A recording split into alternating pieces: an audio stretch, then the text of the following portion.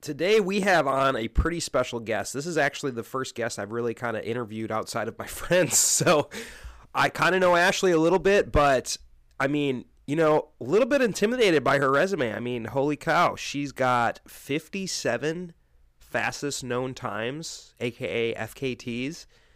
Absolutely incredible. She's got the FKT for women on the JMT, whole bunch of these other routes, Lost Coast Trail. I mean, she is a badass woman, and I was thankful to interview her. So let's dive into it. We got a bunch of stories here, and especially if you're into FKTs and pushing yourself, this is going to be some good stuff. Okay, well, we have Ashley Winchester here, and Ashley, I just got to say, the way I found you, by the way, as I'm starting this podcast, the way I actually found you was hearing that you crushed the JMT FKT. That's how I actually heard about you. And so if you're not opposed, I would love to jump into that right away. I want to know, just for myself, all about this JMT FKT. just jumping right into it. Just jumping right in. Yep. Yeah, I love talking about the John Muir Trail. It's one of my favorite trails in the whole entire world, and I love the Sierras, so I'm always happy to talk about the JMT. And that's that's a trail, a route, an FKT backpacking experience that I hold very near and dear to my heart, and so happy to talk about it. Now, so when I did the John Muir Trail, it was incredibly difficult. I went northbound out of Cottonwood Pass, and it was way harder than I thought. For whatever reason, I thought it was kind of a family trail or something. I don't know why I thought about this. But it's one of the most isolated trails, I would say, kind of in the U.S. Like, you don't cross a road for forever. So where did you go? Did you start in Yosemite and then go to Whitney, or Whitney to Yosemite? And how did that all go? Plan out? Yeah, so I went southbound from Happy Isles, which is like the official start of the John Muir Trail, to Mount Whitney, and then of course Whitney Portal, because the summit of Mount Whitney is the official end of the trail. But then you still have to get yourself down from there, right? Yeah. to the trailhead. Yeah. So I went southbound. The way it all came about, so I actually backpacked the JMT over 16 days, so but like leisurely-ish. Like some people take 21 days, some people take like 14 days. So I was like right around 16 days with my friend in 2019. And we did it, actually, 2019 was kind of an epic snow year for the Sierras. It was. And this year is actually like, it looks like they might end up beating 2019 out with the snow levels, but wow. Kind of an epic snow year. My friend and I started early July, and it was quite the adventure. Like super snowy, like more than 50% of the trail was under snow. There weren't a lot of people on the trail. So it was, like there was no trail to follow in some spots. We were just route finding with our GPS, and lots of people bailing out. Going up and over the passes was like, man, I wish I had my ice axe. They were sketchy. Super high river crossings. I mean, it was a pretty wild adventure just backpacking it in 2019. And like, it is a hard trail. So on top of that, the elevation gain and loss is insane. And you're at high elevations, like you're above 9,000 feet pretty much the entire time. Once you get out of Yosemite Valley. So it's not an easy trail. But in 2019, after backpacking it, I was like, man, I'd really like to fast pack this in like under 7 days. And the FKT, well, at the time, like I knew of FKTs. I hadn't started my little FKT journey yet, but I knew of FKTs, and I was like, I don't think I can get the FKT on this route, but I'd like to do it in under 7 days. And so that has always kind of stuck with me ever since I did that kind of more leisurely, quote unquote, backpacking trip in 2019. And then in 2021, I went ahead and I put in for a permit for the JMT I wanted to go southbound, starting at Happy Isles. And if you're familiar with the JMT, which I'm assuming you are, but I don't know about your listeners, it's really hard to get a permit out of Happy Isles, out of Yosemite Valley. Um, Not just to like start the JMT, but then I needed a special permit to pass through Little Yosemite Valley, which is up the trail like 8 miles or something, and exit over Donahue Pass. And so it was like a very specific um, permit that I needed to get. And I actually, in 2021, I got the permit and it was for like early September. I was like, great. There's like, low river crossings. Like the weather's usually a little bit more mild as far as like the afternoon thunderstorms. Fantastic. Well, I got shut down like the week before I was supposed to start. I got shut Oh down by man. wildfire. And so I was heartbroken, right? Like I'd had this plan since 2019 of this idea that I was gonna go for sub 7 day JMT fast pack. And then this last year, actually 2022, put in for permits, never got them. And I was kind of like, well, okay, that's fine. At the beginning of last year, I actually was on this crazy trip down in Argentina. I was guiding on Aconcagua, which is a almost 23,000 foot peak in Yes. Argentina. And the whole entire team ended up getting COVID at 18,000 feet at Camp 2. And I was coughing so hard that I actually like injured my ribs and I recovered from that. And then I got COVID again. And then I got the flu. It was just like this crazy, like months of being sick and injured. And so I was kind of like, maybe it's not a great idea that I do the Wow. JMT this year. Right. But then, so come July of last year, I was in Yosemite and I just randomly was like, I wonder if there's any permits available for the JMT. Just curious. Like go on the recreation.gov, check, and there's a permit for a week from that day. The exact permit that I need from Happy Isle, Little Yosemite Pass through, exit over Donahue Pass. And I was like, I got excited and I just like grabbed the permit, paid for it, and was like, here we go. And then I like full on panicked because I didn't actually end up training for the John Muir Trail. Like I guided a couple of 3-day backpacking trips here and there. And then it was like, okay, my running was really poor. I think the highest mileage week that I had before starting the John Muir Trail was like 30 miles. And it was the week before starting the trail. So I was like, I am not trained for this. I was fully ready to like bail out at any point. And I was like, okay, but I have to try. Like, I just feel like I need to do this. Right. And so I guided a 3-day backpacking trip in that week before starting the John Muir Trail. And then I had like 2 days to prep.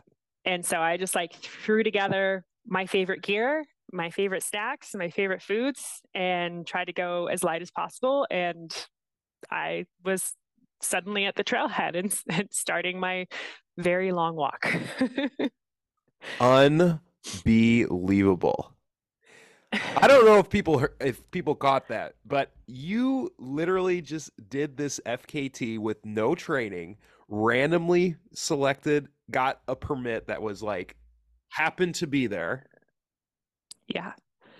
just boom, jump, but knowing that you weren't fully trained for it or that you weren't trained exactly maybe the way that you would like to do it, you were just like, Yes. I need to take this opportunity. Yep.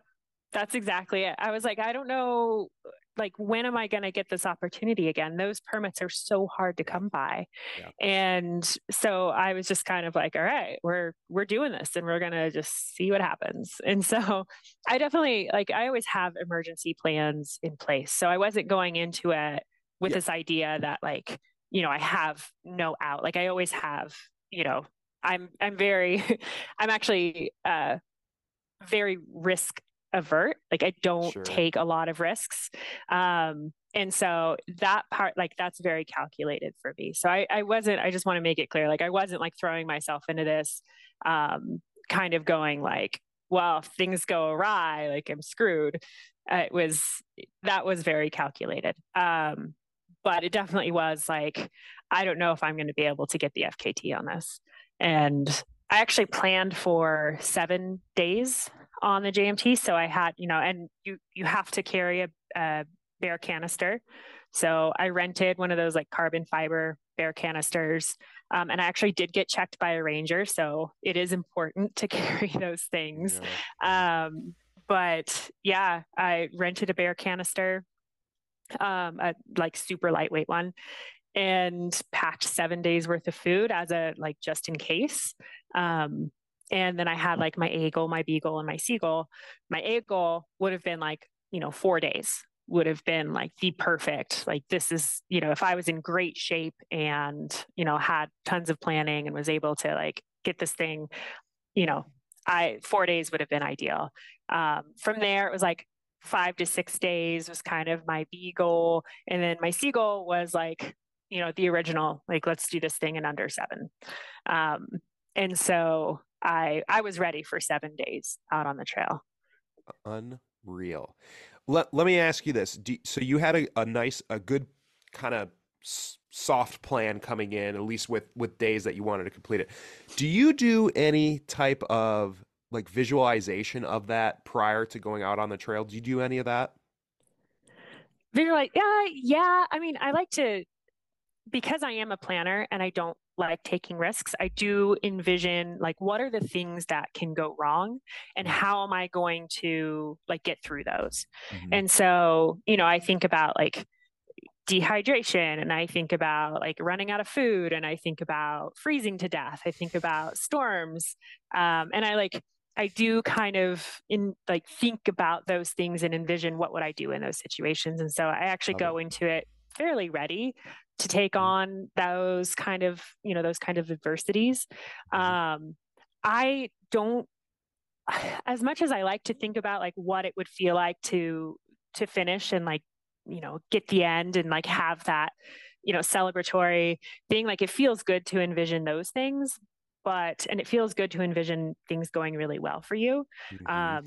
But then I also feel like if you're envisioning, the end and you're getting those like warm fuzzy feelings of like finishing it, well then in your mind, like your body is already like feels like it's finished, like I've already celebrated, like that you can actually like create those feelings within the body. And so when you're in it and you're envisioning that end, it actually makes it harder to get through, I think, some kinds of adversity and like, getting over those speed bumps and all the things that go wrong, because things do go wrong out there. Like, so I always say ultra running and any backpacking, anything like that it's like advanced problem solving. You have to be like a yeah, really, really good problem solver. it's one of my favorite things about backpacking actually is Hmm. that problem solving. And that's one of the things I love about guiding backpacking trips, is because I can teach some of that problem solving too. Hmm. um, and that's what I love about wilderness medicine. It's like there's Hmm. it's like puzzles that you can like sort of put together and figure out, and I love that. It really um, is. yeah. We talked about you talked about being risk adverse. I think a lot of people that are outside of the outdoor community sometimes they see individuals that do the JMT, do an FKT, do rock climbing, do this or that, and they assume that we're very risky individuals. Yeah. Extremely risky. I used to hear this at my old job all the time. Wow, Yep. why don't you just stay home for the weekend? Why don't you do this and that? Have you ever experienced any of that kind of talk before? And what's maybe your response to that? Oh, People say. absolutely. I think everybody who does anything in the outdoors gets that kind of talk sometimes. I mean, even people who are just day hiking, like, oh, you went up there, that's dangerous, or like you went alone, that's dangerous. Like, why would you do that? What? But like, my response is one, why wouldn't I do something that makes me feel alive? Like, it is. I love being outdoors so much. I love being alone, solo in the wilderness Hmm. so much. I love like all of the things, even the like the problems that pop up. I love those things so much, and they make me feel so alive and make me feel more myself than I am in any other situation. Why would I stop doing that? Um, like, yes, there is risk involved, but there's risk involved whenever you get into your car and drive across town. Like it's just part of life. Like Mhm. there is risk in everything we do. And if I decided to stay home and be safe, then what am I'm risking, like being unhealthy, having an unhealthy body. Ooh. I'm risking health problems in the future. It's like there's all of these things that, like, and sure, I could exercise at home, but then I don't feel alive. Like Mhm. there's there's just so much wrapped up into that. And I don't know. I don't I don't find it useful engaging in those kinds of conversations with people, especially if they're like, wagging their finger at me and, telling me that I'm going to use up resources or whatever. I mean, humans, we are animals and we thrive when we're outdoors.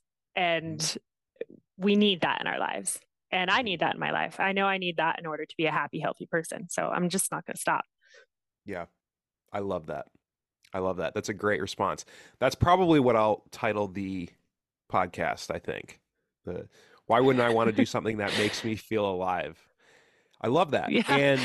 And I think people also they underestimate the amount of training and stuff that we do on a continual basis to be fit in the mountains. Like you before we started recording the podcast, Ashley's like, "Oh yeah, I just, I don't have much going on this afternoon except for I'm going to go to the gym and got to do a run." So it's like we're prioritizing that every single day, and like we're also prioritizing education outside of that too, because I'm sure that I mean, well, first of all, you kind of alluded to this, but you're also a guide. Yeah. Yeah. I'm a backpacking guide. I also guide on Mount Shasta in Northern California, which is a 14,000-foot peak with some technical aspects to it. And yeah, risk is part of my job. It's also something I've been trained to Mhm. recognize and see. And I think the more time you spend outdoors, the more time that you put into the education of, learning how to read terrain and stuff like that, it actually becomes safer. I've taken avalanche courses and wilderness medicine courses, and there is, mountaineering courses, and I'm actually going to further my education and take more alpine mountaineering guiding courses. And so, yeah, I mean, there's a lot of education involved in it, and the more the safer you can be and the better decisions you can make. Ooh, mic drop right there. I always think back to rock climbing. I remember when I started bouldering, there was a guy in the gym that used to rope climb quite a bit, and he kept trying to get me to go outside and rock climb. And I was just like, I'm good, dude. Like, maybe a bucket list thing, but like, I'm good. Like, I don't want to take on that risk, whatever. But I ended up going with him and just like learning more stuff about it. And as I started to learn more of the nuances of it and the safety mechanisms and the double checks and the triple checks and all of that type of stuff, I was like, oh, you can actually make this very, very safe. But to an Yeah. outside person, it's you're on a wall with a rope that could break, that could, this or that, and they could drop you. And so yeah, so you're absolutely right. I totally agree with the more education, the more safer you can make it. That's awesome. Yeah. Yeah. Well, when I started rock climbing, I started on outdoor rock and on, like, I think the first climb I ever did was like a 50-foot pitch, and it was terrifying. Um, and my friend that I went with was like, just trust the rope, trust the rope, trust the rope. Oh yeah. And I was like, this little rope, like, how am I supposed to trust this thing? Yes. And I didn't trust it until I fell on it. And then I was like, oh, this thing really works. And these knots actually work. And the more I learned about it and played with it, the more I realized that, like, oh, this actually can be very safe. It can be very dangerous. Like, obviously people die and get Mm-hmm. injured rock climbing and, Mm-hmm. doing outdoor things. But yeah, the more and the better practices that you put in place, like, the safer it actually is. Yeah, 100%. 100%. Going back to the JMT real quick. Yeah. We got a little sidetracked, but that was my fault. A But little bit. hey, we had some good conversations there. Yeah, there's good stuff there. So going back to the JMT real quick, you talked about the JMT being a very tough trail, and it is a very tough trail. I don't think a lot of people know that. Just like you said, you're above 9,000 feet for pretty much the entire trail. I Yeah. mean, you're just in the Alpine the entire time almost. I mean, and typically what it looks like is you go up, you do a pass, you come back down into the valley. You go up to a pass, you go down into the valley, but you're still at like over 9,000 feet. What was that FKT? Okay, how would you contrast your FKT versus the leisurely backpack that you had of the 16 days? Like what were the main differences that you found? Um, well, when I did the FKT, I I wasn't in really good running shape, and I had like a, I don't know, 12 pounds on my back or something.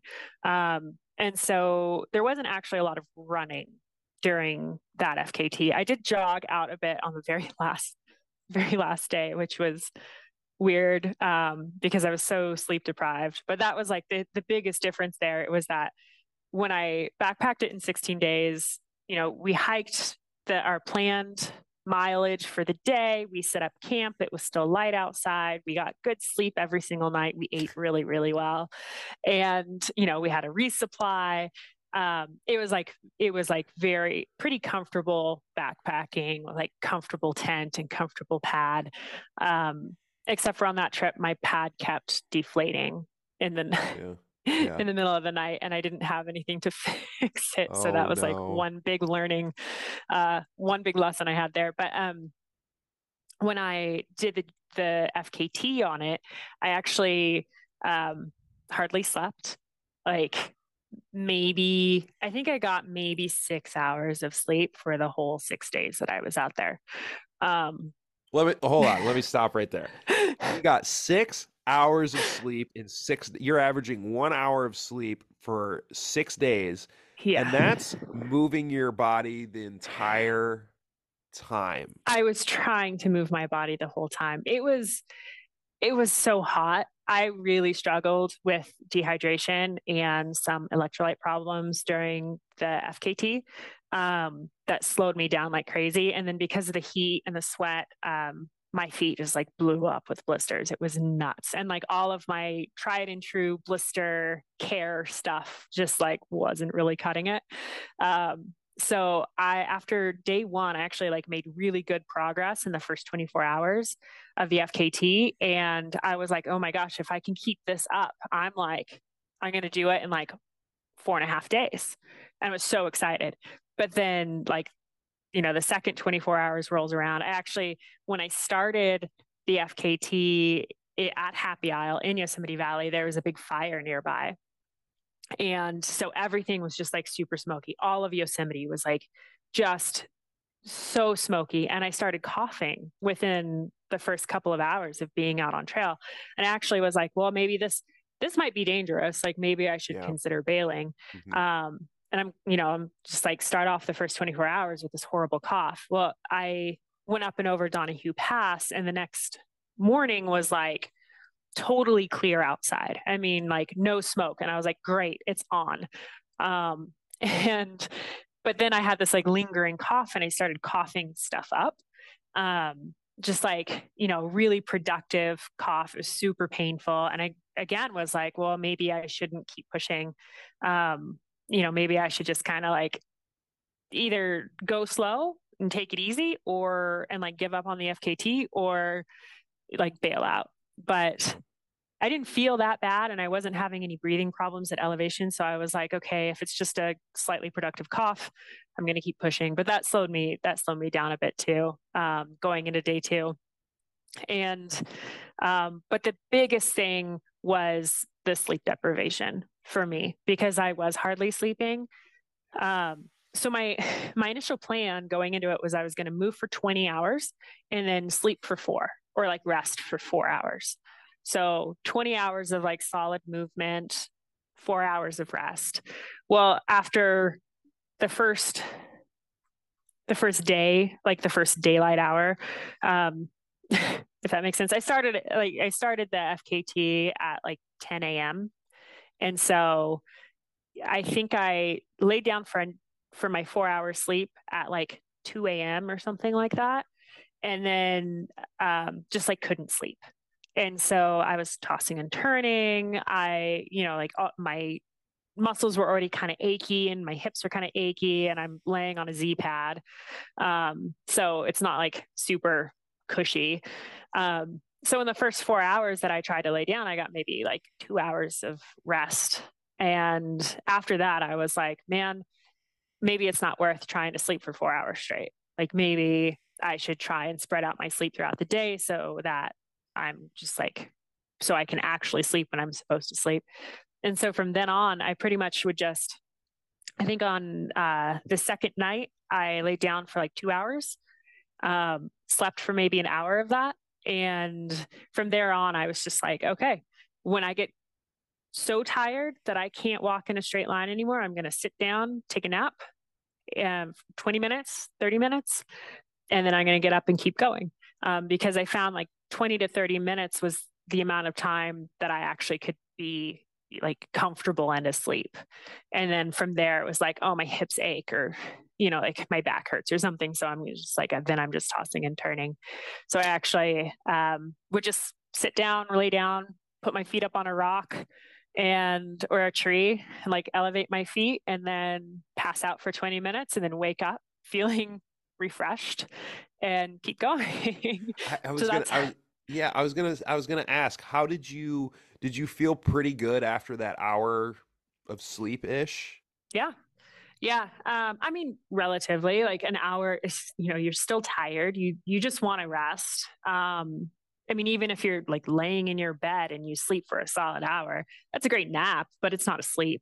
Mm, So it definitely like, it was always hard to get up and get moving. It was always, difficult to get my mind into the sort of the right frame of mind to like know that I have days of this ahead of me. mm, And, it's not just one night of bad sleep, it's like consecutive nights of bad sleep. And that really adds up over time. And I've had sleep deprivation in the past of like 2 to 3 days, but never 5 days or 6 days. And mhm. so, going into that 4, 5, 6 days, that was a little bit of an experiment for me. um, Unbelievable. but I mean, to answer your question, yes, I did. So I would feel pretty refreshed after a 20 to 30 minute nap. Well, that's unbelievable. Very, very well. I guess you surprised yourself maybe I with the sleep did. deprivation on this FKT. Yeah. Well, so I knew that sleep deprivation was going to be a thing for me because I'm not really like a very fast runner or a like very fast hiker, but I can just keep moving forever. Hmm. And so I knew that that was going to be my superpower kind of going into this. And I knew that speed wasn't going to be the thing that got me through this. It was going to be just Yeah. consistency. And um, so I knew going into it that sleep deprivation was going to be an issue. And, things get really wild when you're sleep deprived, like hallucinations and just your mind plays so many weird tricks on you. Hmm. And so, yeah, I was prepared for that going into it. Yeah. That's a common theme I hear from people is that, and that's how I view myself as well, as I'm not very fast. I'm not like extremely athletic, that all that type of stuff. But what I like to do and what I feel like I'm pretty good at is being consistent, like constant forward progress, CFP. Yeah. Andrew Skirka talks about is, yeah, CFP. And I feel like everybody's asked, how do you run 100 miles and how do you do this or that? Or how do you do an FKT? And yeah, it's constantly going forward, Yeah. constantly going forward. Yeah. Yeah. Relentless. Yes. Relentless forward progress. Yes. Yeah. Was there anything, I mean, because you're doing I mean, you're pretty much doing the bulk of your hiking at night or running, hiking at night. Was there anything, I mean, I guarantee you had some hallucinations and things like that. Was there Oh any yeah. actually, like, was there any real animals you were seeing at night more so? Was there any creepy instances like that? You're probably scaring the crap out of some hikers when you're going past them. They're camping and I headlamp. I tried to be really aware of the tents that were out there at night.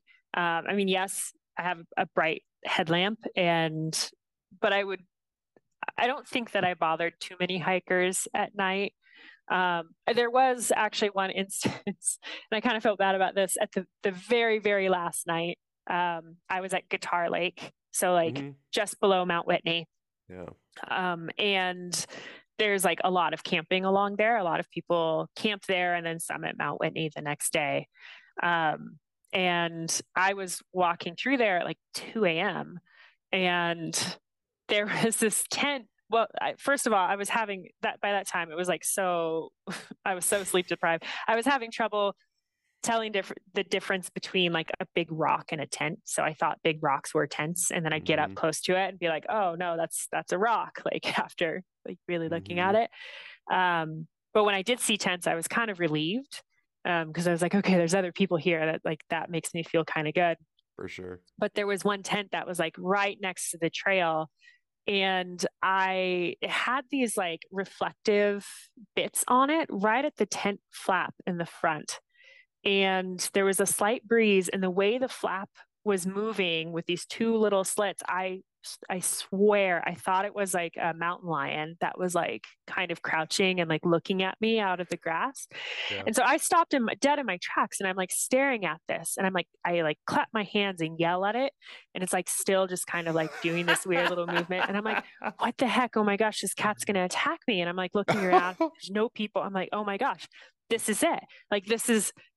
This is what people are afraid of, and it's happening. And so I actually pull out both of my headlamps, and I'm like shining this light, Mhm. and I realize like, and I start kind of like looking at it going, well, that's really weird. It's like actually like moving strangely now. I thought it was moving Yeah. cat like. And then I get a little bit closer. It was a tent. And I felt so bad because I'm like yelling at it. Like shining lights directly on it. And I just was like, oh my gosh, I'm sorry. They're in there. What is going on out I there? know they Oh, probably thought some yeah. crazy person was Yeah. like, Last thing they're thinking is someone their last day of the FKT that's yeah, like coming bumming around through camp. I know. I would love it if they were actually like Gosh. listen to this podcast and reached out, because Oh, I'm sure they were in there going like, just be yes. quiet, like don't move, don't say anything. Maybe she'll go Yes. away. Oh my gosh, that's so funny. But as far as like real animal encounters, I did hallucinate animals quite a bit, but Yeah. I have uh, like my mind is really good at like being very rational, and so for the hallucinations, I'd see this like bear or something that I was hallucinating, and I'd look at it and go, well, it's not moving. Like my Uh, hallucinations don't move. Like they are very stationary. They're like you know, models or whatever. Like hmm. they don't move, and I know that. And so I can like stop and stare at it for a second and go, okay, that animal's not moving, it's not blinking, it's not breathing, it's not real. And Got then it. the next thing I know, I'm walking by. Oh, that's a tree stump or whatever. Yeah, yeah. Um, but I didn't have very many like real animal encounters besides a lot of deer. There are tons of deer out there. I Hmm. didn't actually see a real bear along the JMT at all. Um, and I actually, my favorite animal encounter, I think ever, happened out there. It was like again, like somewhere around 1 or 2 a.m. And I was laying down to take a nap. And so I like set up my bivy and I crawl in, and I keep my headlamp on so that I can just like wake up and turn it on and sit up and go. And, I have my headlamp on, and I get all comfortable, and I hear a stick break, and I'm like, Hmm. what the heck was that? So I like sit Hmm. up, I turn my headlamp on, and I'm looking around. I'm like, I don't see anything. I don't see eyes staring at me from anywhere. Like it's probably not a large animal. Okay, well, then like lay back down, close my eyes, some like sticks hit me in the face. And I was like, what the heck? And I turn on my headlamp and look directly up the tree that I was laying at the bottom of. And there's a flying squirrel like staring at me. And it just like chitters and like screams at me, like yells at me and then takes off running. And I was like, oh my No. God, a flying squirrel. Like I knew flying squirrels existed in the Sierra, but I never thought I'd ever see one.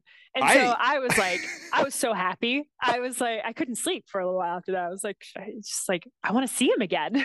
It's a really great cool. sign. That's a great sign, I would say. I almost thought that they were fake, kind of like jackalopes or something. I know everybody that I tell, I'm like, I saw a flying squirrel. They're like, no, there's no way. I'm like, no, I know it was a flying squirrel. It had the skin like flaps on its legs. I could see it. It was, I mean, let's be honest, with all of your hallucinations, it could, I don't know about the credibility with this. I'm just kidding. No, I'm just kidding. I mean, that's fair, but it did make lots of noise at me. It was very angry. It was a very angry squirrel. That is hilarious. That is hilarious. Listeners, let me ask you this. Have you ever left a piece of really important gear behind on one of your trips? Or have you been so scattered with where you put your notes for your trips that you kind of forgot a critical piece of information because it was something that you wrote down on a notepad that you didn't bring with you? I have a solution for you, and it's completely free. It's my free Notion outdoor hiking and adventure trip planner. So go in the show notes below, grab it for yourself. It's completely free, and keep building. We'll see you later. All right, we'll pretend that we didn't just have to rejoin a Zoom link here. Yeah, commercial break. It's fine. Actually, perfect. Yeah, perfect. Okay, so we got flying squirrels. We got the John Muir Trail. Now, one thing that you sent me and that I was kind of researching was this Death Valley Crossing. And it sounds like this is something that you attempted twice and failed both times on this. Now, that is got to be something that, because oftentimes we do something and we're like, if we fail it the first time, okay, yes, I'm going to crush it the second time. And then you feel good about it, right?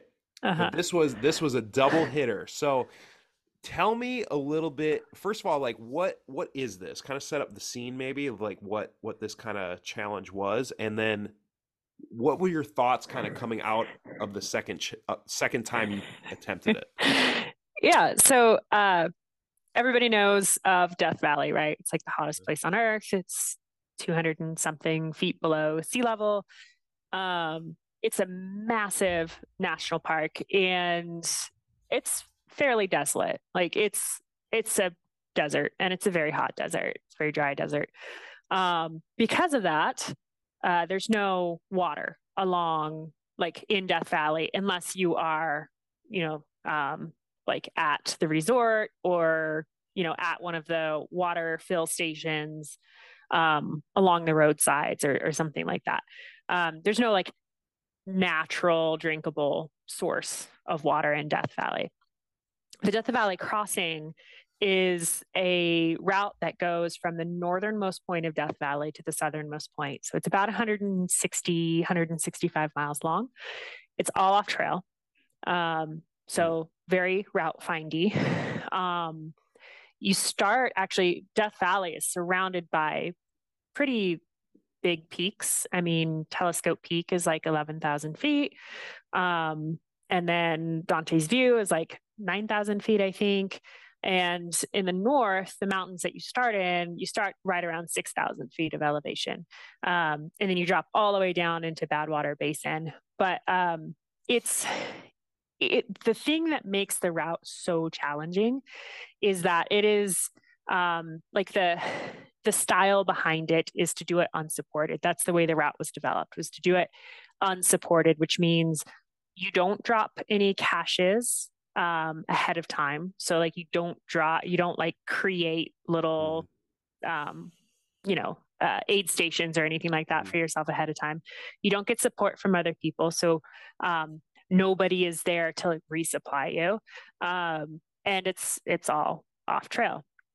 And so because of that, you can't stash water along the route. And so you're carrying all of your water for 160 miles of off-trail travel through a Whoa. desert. Whoa. That's, yeah, it is, Whoa. it's insane. Which I think is one of the reasons that I'm so drawn to it. The first, like when I first came across this route on the FKT website, I was like, that is the one. I want to do this so bad. And which maybe that's stupid. I'm not really sure, but like it's created such a challenge for me that I can't give it up.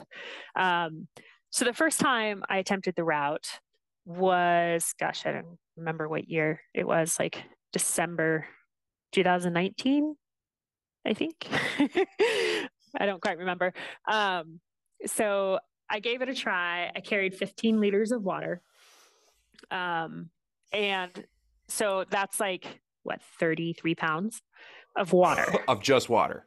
Just water. Just water, folks. And like water carries different from other gear. It's like, I just haven't found a way to carry that much water very well in my backpack. Like I need some kind of like cylindrical water carrying that just like goes down the center of my backpack to like balance out everything. Yeah. Because otherwise the water is just like sitting in the bottom. And even when you put it on top of something, it like creates this weird imbalance that's really hard to carry. Interesting. It's almost like having like a wet blanket, like a really super heavy wet blanket on you.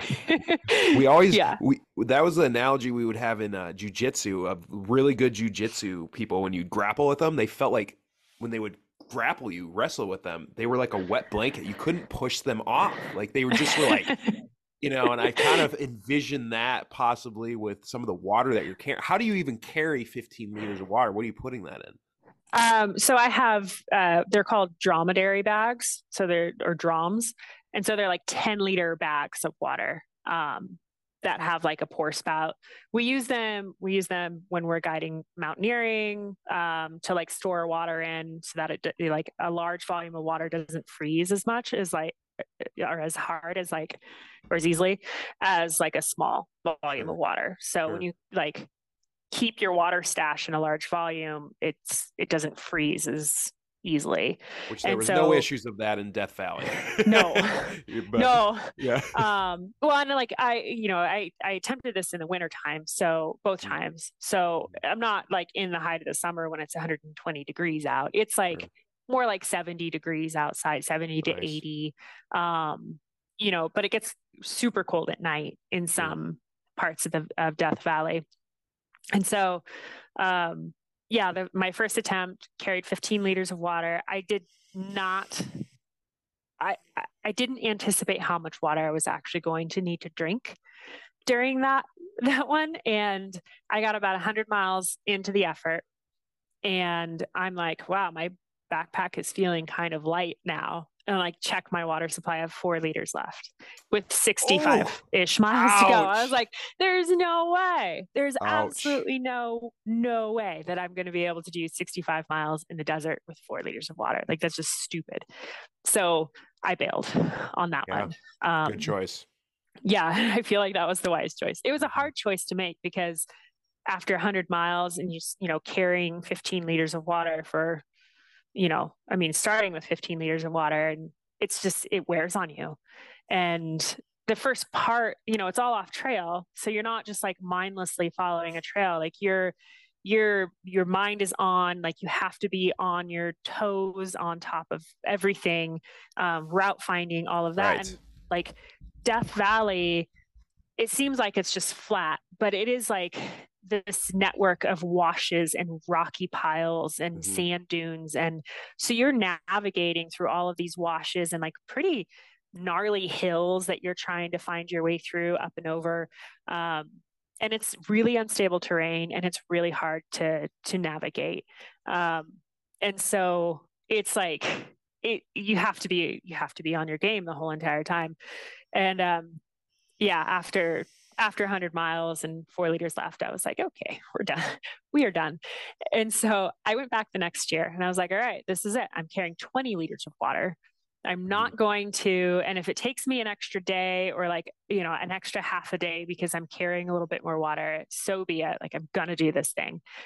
And so like much cooler temps, it was kind of overcast. I was like, this is great. I'm not going to drink as much water. I still have 20 liters. Like this is going to be awesome. And if I get close to the end, I can just dump some water out and like jog it in. Like I felt like I had this great plan. And I got into after 2 nights out there, I was in day 3 and I saw a storm coming in and was like, oh, Yeah. I don't have rain gear. um, and it just suddenly starts pouring rain Ooh. on me. And it's cold And now because it's at it night. got cold and I didn't have rain gear. I did have a flimsy, like, it was like saran wrap, thin kind of like uh, cloak, sort of like plastic cloak as a Interesting. just in case. But Interesting. I didn't actually think that it was going to rain that much in Death Valley. Right. But it was like torrential downpour. For hours. And I was like, this sucks. And I kind of hunkered down and tried to stay out of the rain as much as possible because of course that was in the evening and I was going to be going into a very cold night. And so I was like, I have to try to stay as dry as possible. And ended up soaked anyway. I had a bivy sack with me that I thought was waterproof, and it was not at all waterproof. And so I was like in that for a while, and then I noticed that everything was soaked, and I was like, "Oh, great, this isn't good." And so I just like I I think what I ended up doing, I hunkered down underneath this piece of plastic, and I like put my feet inside. I have a hyperlight backpack that's like Yep. pretty waterproof Yeah. ish. And so I put my feet inside that Nice. and was like, okay, this is how we're going to get through. But it was still like I was soaked, everything was soaked. And I was like, well, let's see if I can warm up by walking. But by the time I started moving again, my muscles had locked up, my Yeah. hips, my feet Yeah. were like super swollen. And trying to walk in that mud was impossible. The Mm-hmm. mud just like it's the kind of mud that like cakes on and then just like gets thicker and thicker and thicker. And then it was also super slippery. So I was like sliding around with this extra like pounds on my feet with this Mm-hmm. super heavy backpack. And I was like, Right. I literally cannot do this. Like it's taking Right. me 2 hours to go a mile. Like Right. there's no way. And so I made the decision to bail out on that. I was like maybe 75 miles or 80 miles Mm-hmm. into it. And I knew that the next section coming up was going to be really, really rough because there's like a salt spring over there on that side of the valley that you have to kind of find through and walk through, and it's super muddy anyway. And then after a big rain, that was just going to be way worse. And by the time you get to that point, it's like bailing out is almost impossible. Sure. So Sure. I was like, okay, I have to make Yeah. another really hard decision to bail out on this. I dumped all my water out except for a liter, and I walked out 3 miles to a spot where I could get picked up. So, okay.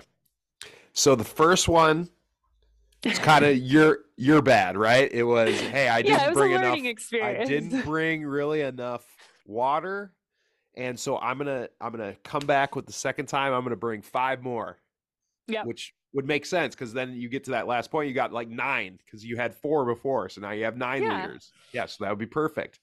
Unfortunately, the second time you go, now the weather takes a turn and it starts raining in Death Valley. Yeah.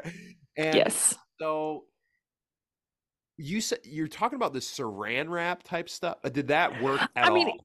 yeah, it was like an emergency rain poncho kind of, but it was Got it. like so thin. It was like saran wrap. It would just tear like really easily.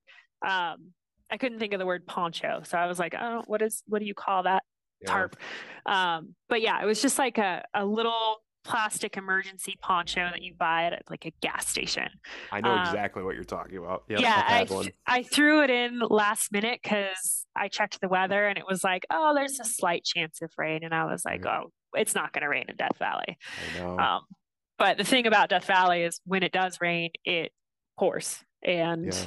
it floods. Yeah. Yeah. So, and because this is such a challenging route for you, I'm guessing you're going to be planning on doing it again soon. I would love to go back. I actually was planning on, I mean, this is not an announcement, but I'd love to go back in February, this year, like, so in like Oh, a soon. month. Yeah. And yeah, the thing is if you wait beyond February, it gets too hot. Um, and it's just really hard because of the heat. Yeah. February is great, usually in the beginning of February because the weather is decent. Like it's not super hot during the day, it's not super cold at night, it's starting to warm up a little bit. Yeah. But right now, because of like there were some crazy floods in August, I think, in Death Valley that like wiped out a bunch of roads. And so one of the access roads to get to the start is closed. Mm. And that access road is actually, it kind of parallels the route for a ways. Mhm. And it's a really great way to bail out if you need to, because Yeah. somebody can usually like Yeah. drive in and pick you up. But because that road is closed, um, like bailing out in the first 80-ish miles is almost impossible. Mhm. Like you have to walk yourself out. And so Wow. I'm kind of like, do I want to take that kind of a risk? I Yes. mean, I'd love to do it, but that road is not set to open um, anytime soon. And so Huh. I'm going to kind of like, that's a risk I need to consider and think about and make a decision on. And not only that, like with that road being closed, there's fewer people going out there, which means that the wildlife are going to be like way more active than usual in the valley. Because like where people tread, like where people go a lot, Yeah. there's usually like less wildlife. Right. Right. And there's actually in Death Valley, there's a lot of wildlife, and I've seen packs of like 15 coyotes. And Yeah. typically, I'm not afraid of coyotes, but like when you get a whole pack mentality, it's a Sure. little That's scary. creepy. Yeah, and Yeah. then I have seen mountain lion tracks in Death Valley, and especially at the start in the northernmost point in this area called Last Chance Canyon, I've seen Yeah. tons of mountain lion tracks in there. Yeah. And so yeah, I'm not sure with the lack of people and the road Yeah. closed. Yeah. Like if I want to take the risk. We'll see. Yes. Well, maybe it's a future plan in a couple of years or something like Oh that. man. I'm sure you have a lot of other plans that you want to do as well. So, Yes, but Death Valley is that the Death Valley crossing is one of those that has just been following me along yeah. for like Yeah. years. It's been years. Well, Um, so I I'd love to get that one done. I I have faith in you. I know you're going to complete it. With everything that we just talked about. I mean, when I was doing research too, you have something like 39 FKTs, something like that. I So, have 57. oh, okay. So this was an old article. It was in 21, I think, or 20. Yeah. And okay, so folks, you hear it there. This is the FKT queen. I love it. This is so cool. This is so cool. So I asked some of my peeps on Instagram to give me some questions for you. And I did it Yeah. quite late though. So I'm hoping that we got some questions because I only did it within like the last hour because I just wasn't thinking, of course. So let's take a look. We got a live version here. Okay. We got from Becca. She lives in Oregon. I know her. Hi, Becca. Yeah. She's like, how okay, so this is kind of like a training one. Oh boy. Knees. How to keep my damn knees in shape for big miles, especially on the downhills. This is a very common question that I get Yeah. frequently too as a trail runner. Yeah. Yeah, knees, I know knees can be challenging for a lot of people. I think I was blessed with some pretty resilient knees because I Uh-huh. haven't actually had knee Right. problems. Um, Except this last summer, I was wearing some shoes that I think didn't really work well for me, and I was doing a lot of downhill and ended up with some like uh, patellar tendonitis type stuff. I did Um, too. I it's had that annoying, this isn't year too. it? It sucked. It So literally like I just got rid of it. Like the last like month I haven't felt it. Yeah. yeah, Oh, yeah. Super annoying. I was like, is this what people with knee problems like? Is this right. this is awful? But I also, so I train. I do train for that too. I Right. train to try and keep my knees healthy, and it's 100%. something, especially after having that tendonitis issue. My trainer and I started working in exercises specifically for knees. And I don't know, have you seen the guy on Instagram, knees over toes guy? I've heard of it. Yeah, I know Rogan interviewed him once or something like that. That's where I've Yeah, heard of him. Yeah. so there's this whole idea that like when you're working out doing lunges and squats and stuff like that you're not supposed to let your knees go over your toes, but the thing is like in any functional like everyday situation, like your knees go over your toes all the time, like when you're squatting down to pick something up, when you're like it's very natural for that to Right. happen. Right. And so to not work the muscles through that kind of range of motion, I think is a poor choice. And so Yeah. my trainer and I, and actually his name is, my trainer's Mikey. I think you've talked to him Yeah, I just actually talked to him with, last week. yeah, That's outdoor adventure training. He's right. amazing. And he worked some like very specific knee exercises into my program. And so I do exercises like certain kinds of lunges where I purposely put my knees over my toes and work through that range of motion. Um, and some of the movements are very small because like if you do have unstable knees, it can be hard on them. But I've noticed like over time, I started some of these movements with zero weight. So like no dumbbells, no barbells, nothing, just body weight. And now, I'm working up to like I'm holding 40 pounds while I'm working through these movements, and I can feel a difference in the strength in my knees and stability. And so working there, like I would highly recommend checking out Knees Over Toes guy and his movements and what he's got going on. If you're looking for a trainer, check out Mikey Mikey. outdoor adventure training, because he can create, yeah, all sorts of programs that can help with knees if you have bad knees. Um, but yeah, I mean, lunges, squats, backward step ups. So a lot of people get up on like a step and they like step up and then like just kind of fall down. So like really intentional movements, control stepping up and control stepping down, even stepping backwards up onto a step, um, to like utilize your quads and your knees, and Wow. like So work backward those going backward step backwards. up. So if I had a Yeah. step up behind me and then I stepped on, Mm-hmm. you're literally talking about like that. Yeah. Yeah. But like low, like you're not Yeah. doing, you Yeah, know, right. you're not Yeah. doing 12, 24, Yeah. 48 No. inches. No, no. Yeah, it's like really low, like 4 inches. Love Um, that. yeah. I love that. I I love it because I think a lot of runners are just not used to going to the gym and using weights and doing like leg movements and things like that, at least the ones that I know, and they're always the ones that are getting injured. Yeah. And there's a big, from what I've seen, there's a big correlation between people that are in the gym using weights and moving weights and not being as injured as frequently.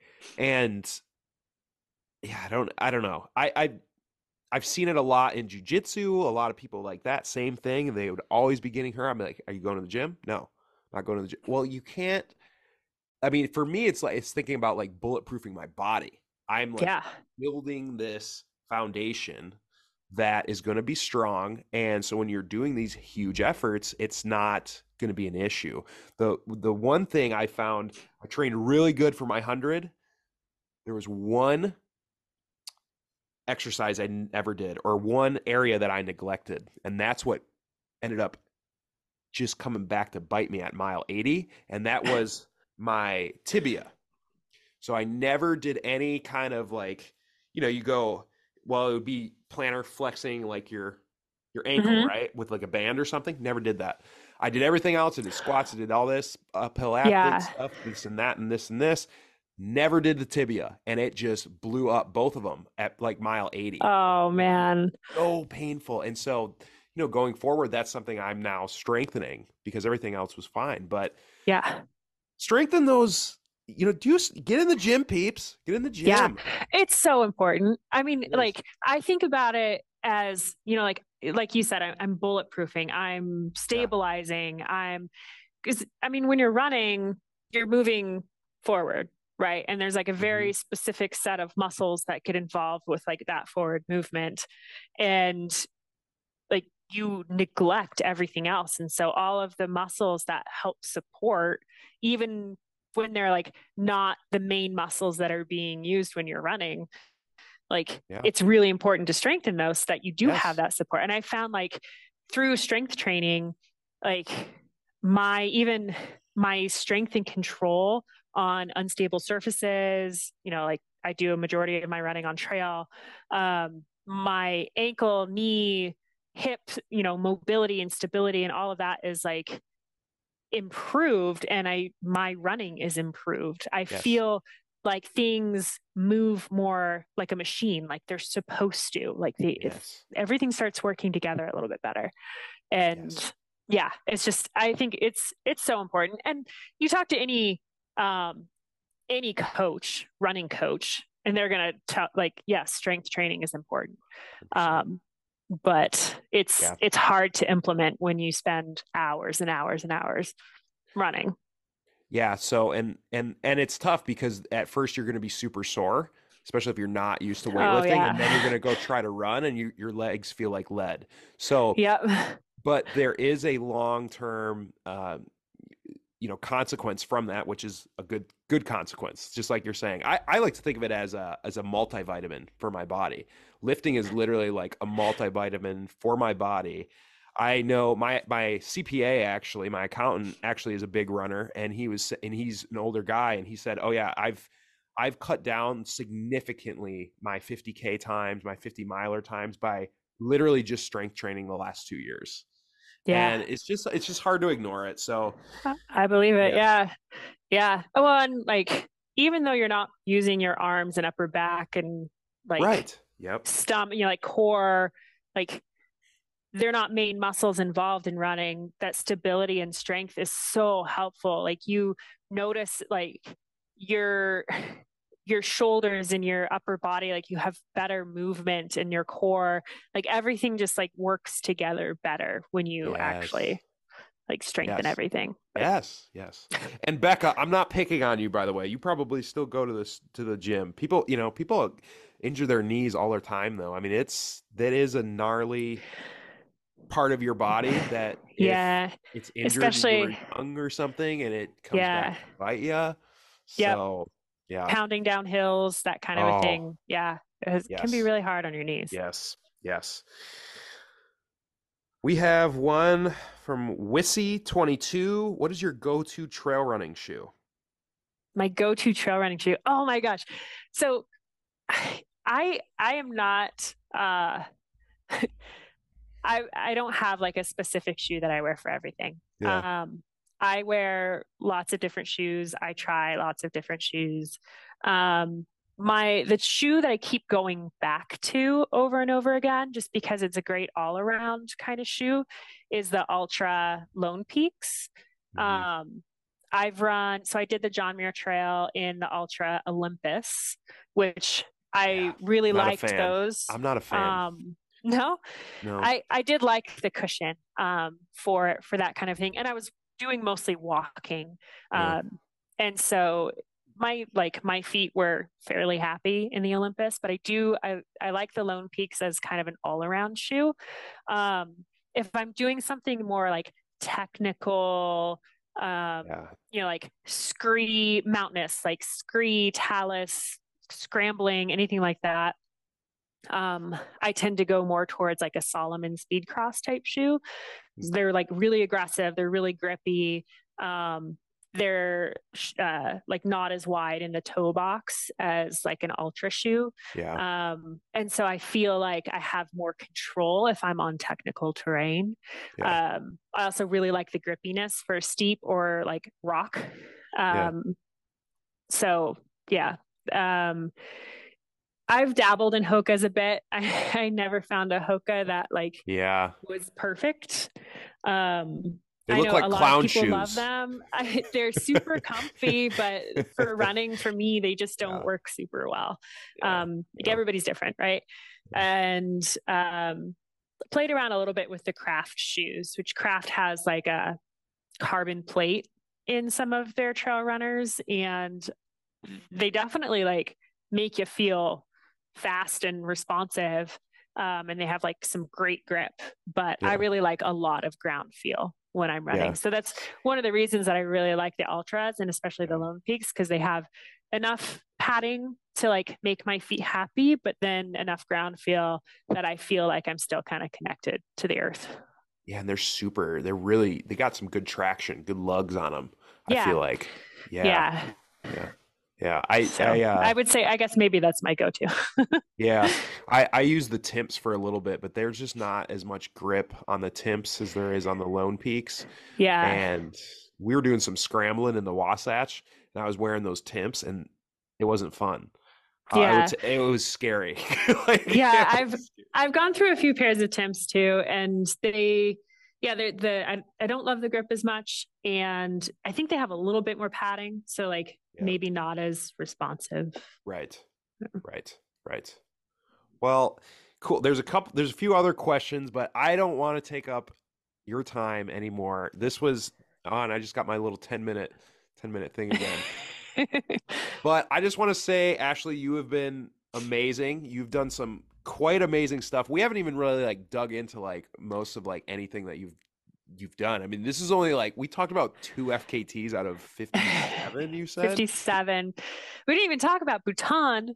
We don't even have Baton. Yeah. So I think we'll probably have to put a comma in this and make it for another podcast down the line. I would love to hear more about all of your FKTs and your adventures. And hey, maybe you decided to go and do your Yeah, maybe Death Valley one. maybe next time Death Valley will be done, we'll have that to talk about. Yes, yes. So I super appreciate it. Is there anything you want to plug for yourself, guiding or anything like that? Or... Oh man, I'm always really bad at this part. I feel like I should be better at it, but